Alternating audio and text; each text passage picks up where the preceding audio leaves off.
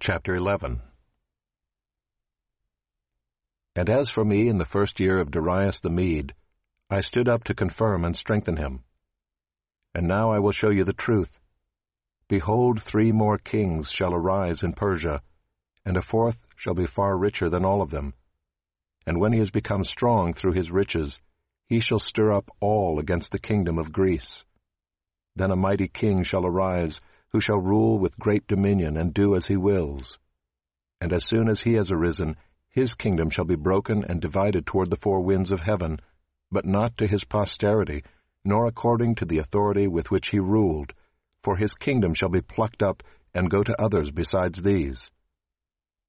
Then the king of the south shall be strong, but one of his princes shall be stronger than he and shall rule, and his authority shall be a great authority.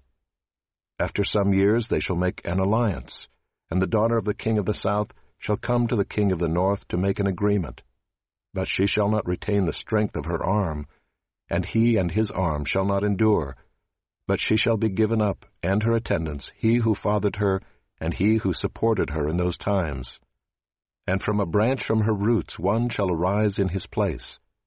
He shall come against the army, and enter the fortress of the king of the north, and he shall deal with them and shall prevail.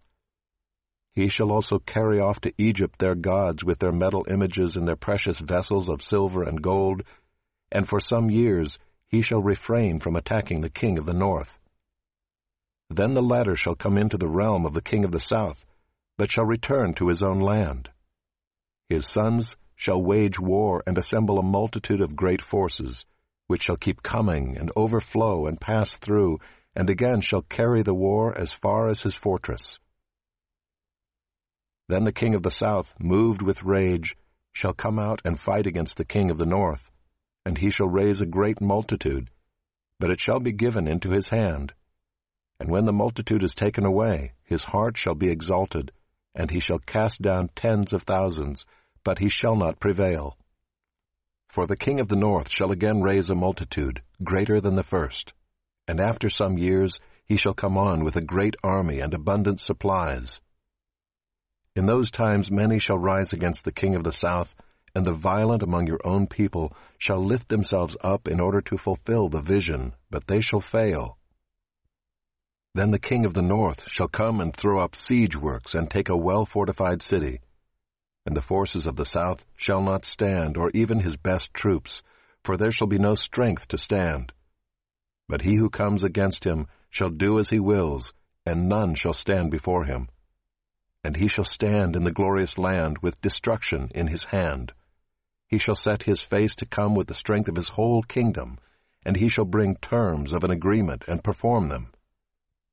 He shall give him the daughter of women to destroy the kingdom, but it shall not stand or be to his advantage. Afterward he shall turn his face to the coastlands, and shall capture many of them. But a commander shall put an end to his insolence. Indeed, he shall turn his insolence back upon him.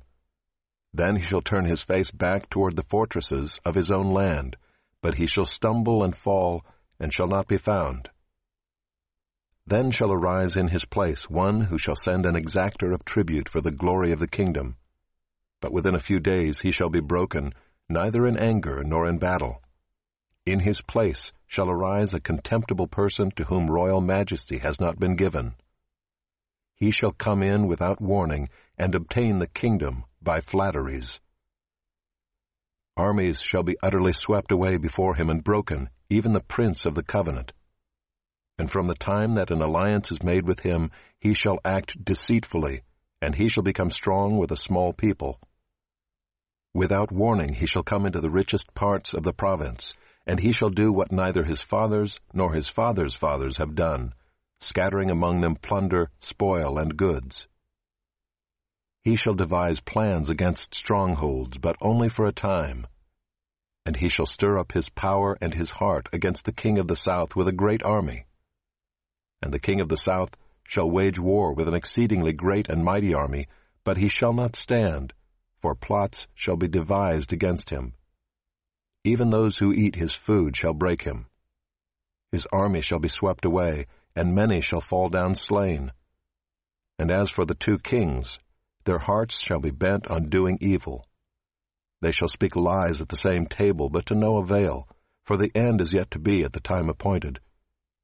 And he shall return to his land with great wealth, but his heart shall be set against the holy covenant, and he shall work his will and return to his own land.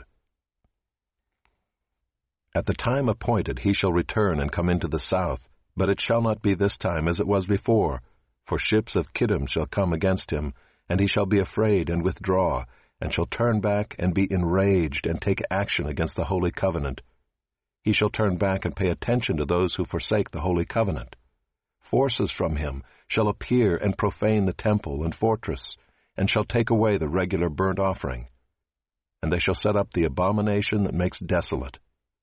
He shall seduce with flattery those who violate the covenant, but the people who know their God shall stand firm and take action. And the wise among the people shall make many understand, though for some days they shall stumble by sword and flame, by captivity and plunder.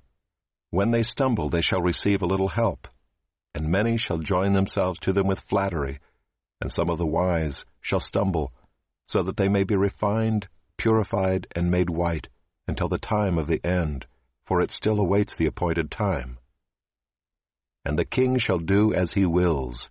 He shall exalt himself and magnify himself above every god, and shall speak astonishing things against the God of gods. He shall prosper till the indignation is accomplished, for what is decreed shall be done. He shall pay no attention to the gods of his fathers or to the one beloved by women. He shall not pay attention to any other god, for he shall magnify himself above all.